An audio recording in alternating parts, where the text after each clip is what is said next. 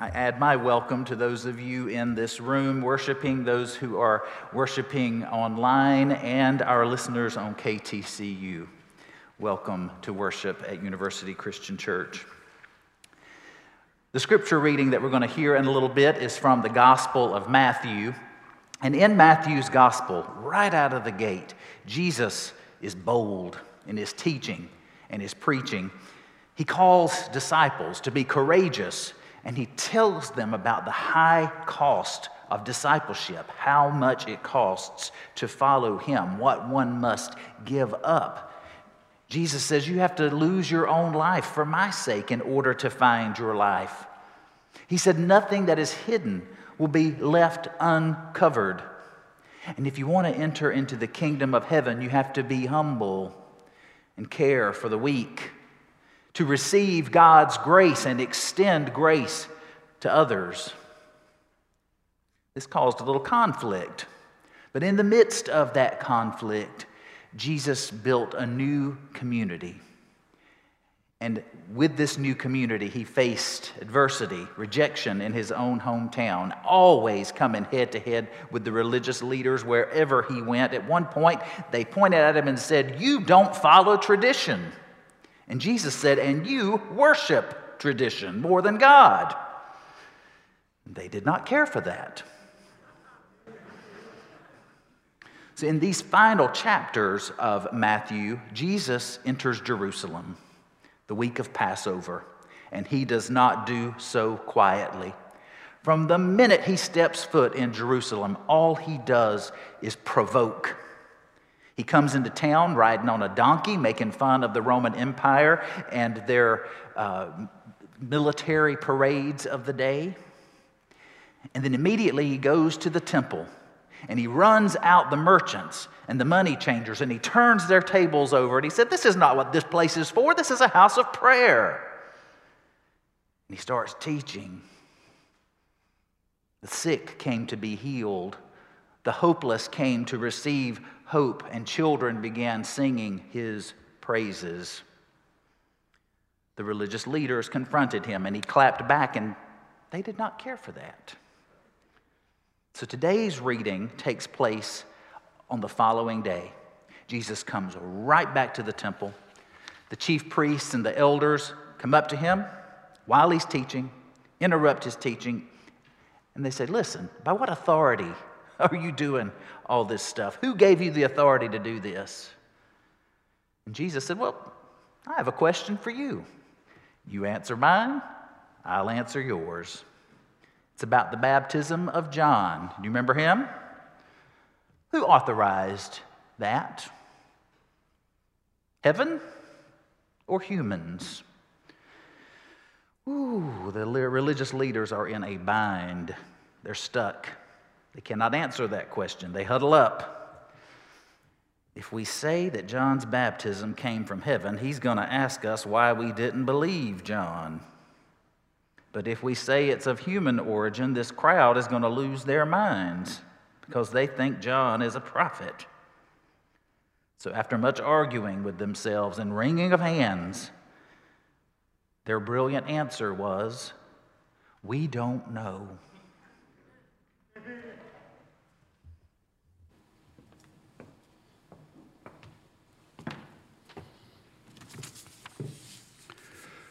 The reading this morning is from Matthew 21, 28 through 32. "What do you think? A man had 2 sons. He went to the first and said, 'Son, go and work in the vineyard today.' He answered, 'I will not.' But later he changed his mind and went. The father went to the second and said the same, and he answered, 'I go, sir,' but he did not go. Which of the 2 did the will of his father? They said, 'The first.'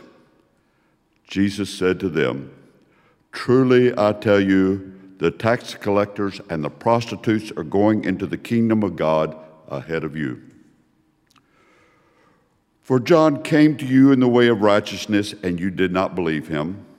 But the tax collectors and the prostitutes believed him, and even after you saw it, you did not change your minds and believe him. The word of God for the people of God. Thanks be to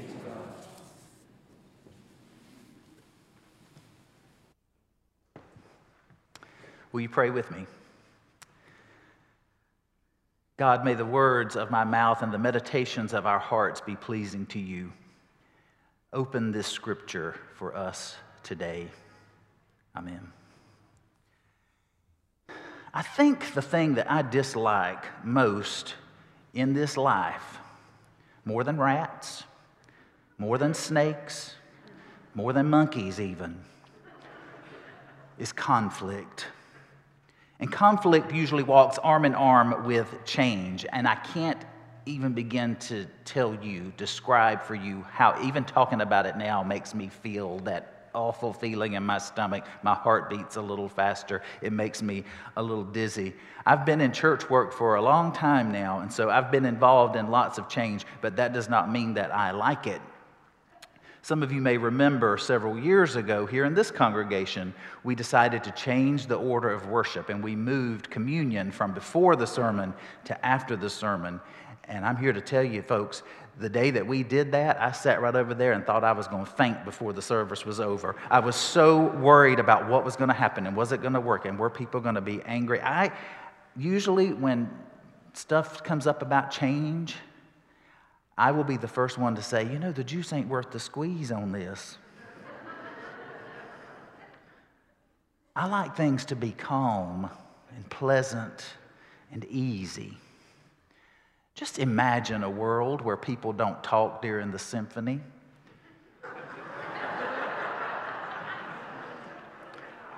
Or they don't text while you're at the movie, where people stay in their lane and everything is nice, without disruption or change or conflict.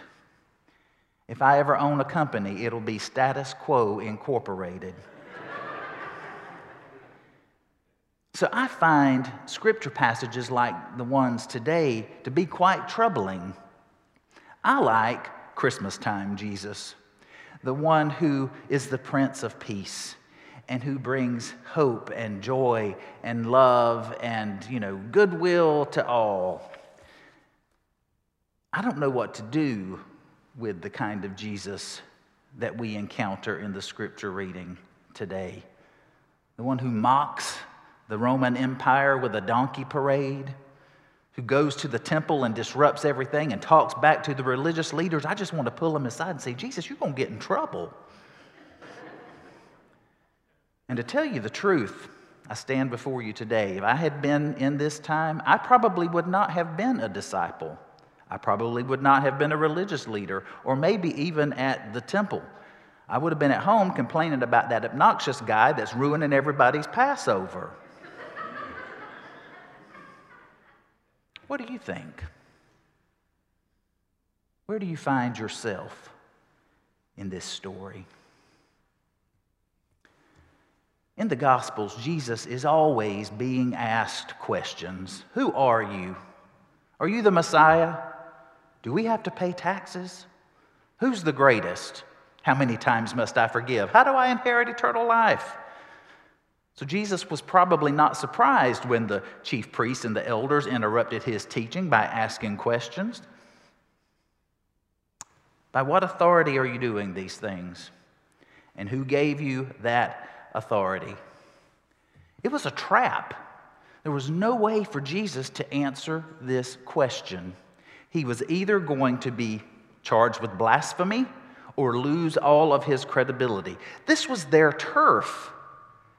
This is where they ran things, and he was making them uncomfortable. He was disrupting the usual way of doing things, and so they questioned his authority to undermine his credibility. But then Jesus stumps them with that John the Baptist question that I talked about a little bit earlier, and that revealed the true intentions of their hearts. They were so dependent. These leaders were so dependent on the approval of the people to retain their power their position, their security. They couldn't reject John's baptism because they would risk the rejection of their power. But if they acknowledged that John was a prophet sent by God to show us the way, to prepare the way for Jesus, well then they come off as hypocrites and horrible leaders. So they go into damage control mode and they plead the fifth. We don't know. Jesus 1, religious leaders 0. But Jesus ain't done. What do you think, he says? It's a challenge. He's going to make them answer a question. And he tells a story. And unlike every story Jesus ever told in his life, this one is easy to understand. There's a father who has 2 children. He says to the one, go work in the vineyard. Child says, I will not. But then goes and works in the vineyard. Looks at the other kid, go work in the vineyard. Yes, I will. Doesn't do it. The child who talked the good game but did nothing represents the religious leaders, the elders. The other one represents the bad people, quote unquote, the crooked tax collectors, the prostitutes. You know, the folks that give you the bad first impression, the ones who aren't in the club, they're not a part of the institution. They were the ones who listened to the gospel, who believed it, who took it into their lives and allowed themselves to be transformed into something new.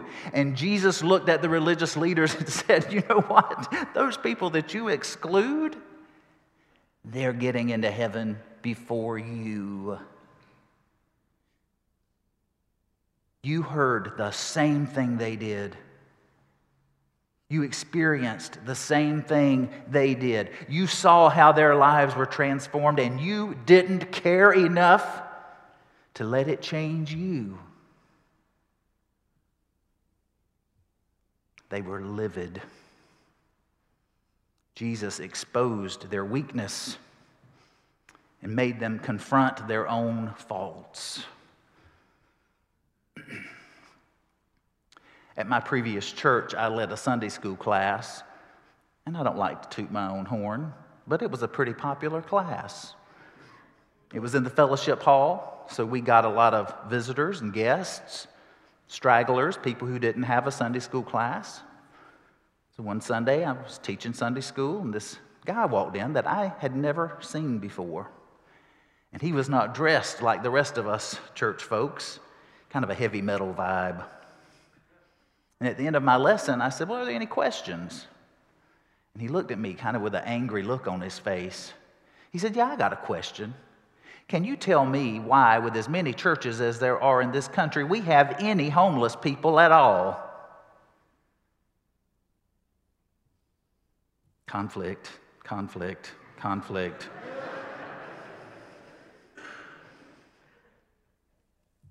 That was a question I could not answer. And he would pop in from time to time. I was hoping that would be a one-off, but he would just show up. I never knew when he was going to show up or what he was going to ask. And it made the class uncomfortable. And it made me uncomfortable. And yes, he made me mad. Because he made me examine my faith, my weaknesses, my leadership, and he made me sit in discomfort. And I wish I could tell you that there was some grand resolution that we became good friends and he chilled out, but he did not. He remained an uncomfortable disruptor of my status quo. At the end of the day, the gospel message boils down to this question of authority. Jesus' authority in our world and in our lives. You see, Jesus' power is more powerful than the power of the world, but it's a different kind of power. The power of Jesus is a power that produces healing and transformation, not alienation and violence. Jesus is a type of power that took what the rulers of the world threw at him, death on a cross, and it raised him from the dead. The worst that the world could do to Jesus could not stop him. Jesus' authority and his power, they're affirmed by us, his followers, those of us who have said, yes, Jesus, I want to follow you. That power is affirmed by us, not only in the words we say, but in the things we do, our words and our deeds. And so, friends, do we live out this faith that we proclaim, or do we just talk about it and be nice and keep the peace? Jesus is the Prince of Peace. And he does offer to us all of those Christmassy things like hope and peace and love. But our faith is not static. It cannot stay. It will not stay in one place. Status quo is not the church's motto. And just when we get comfortable, Jesus is going to pop in with some hard questions.